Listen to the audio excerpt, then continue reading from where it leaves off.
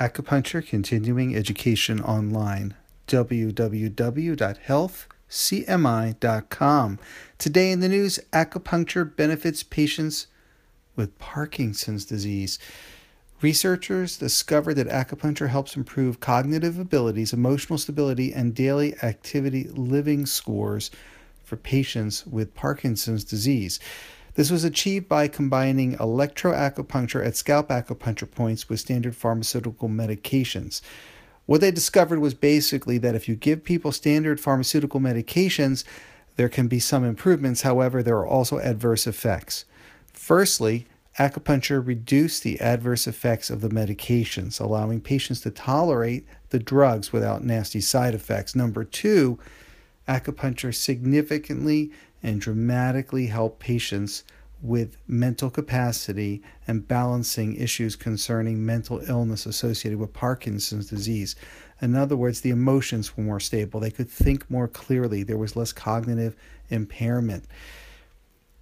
The rates, the overall total effective rate for patients receiving only drug therapy, 73.3% had some improvement with drug therapy. However, by adding electroacupuncture at scalp acupuncture points into that equation, that total effective rate jumps to 87%, suggesting that this is a very important treatment for patients with Parkinson's disease. If you have not read our several articles at healthcmi.com, go to healthcmi.com, click on news, and take a look at the article on Parkinson's disease in December of 2016. You can also search through the archives and find many articles on how acupuncture helps patients with Parkinson's disease. There's quite a lot there. Quite a few studies have been done. I also recommend taking a look at a very special study we published in 2015 entitled MRI Reveals Acupuncture Modulates Brain Activity. Now this one is very interesting. It was published in Autonomic Neuroscience, and it shows that specific acupuncture points cause specific hemodynamic changes in the brain. In other words, acupuncture point specificity is measurable with MRIs.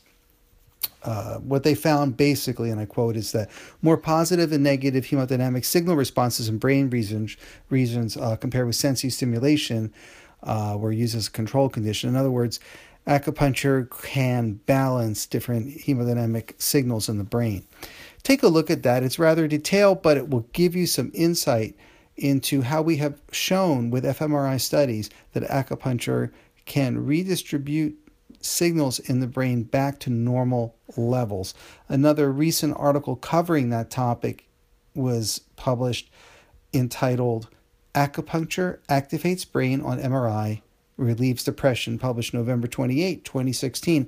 That one specifically shows that acupuncture normalizes brain functions in patients with major depressive disorder, and depression can be significant for patients with Parkinson's disease.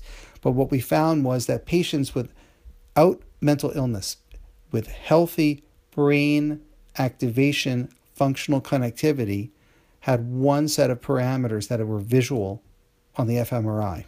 So we can visualize healthy connectivity and activation of brain centers for healthy patients. However, patients suffering from major depression had another set of patterns in the brain that were unhealthy patterns.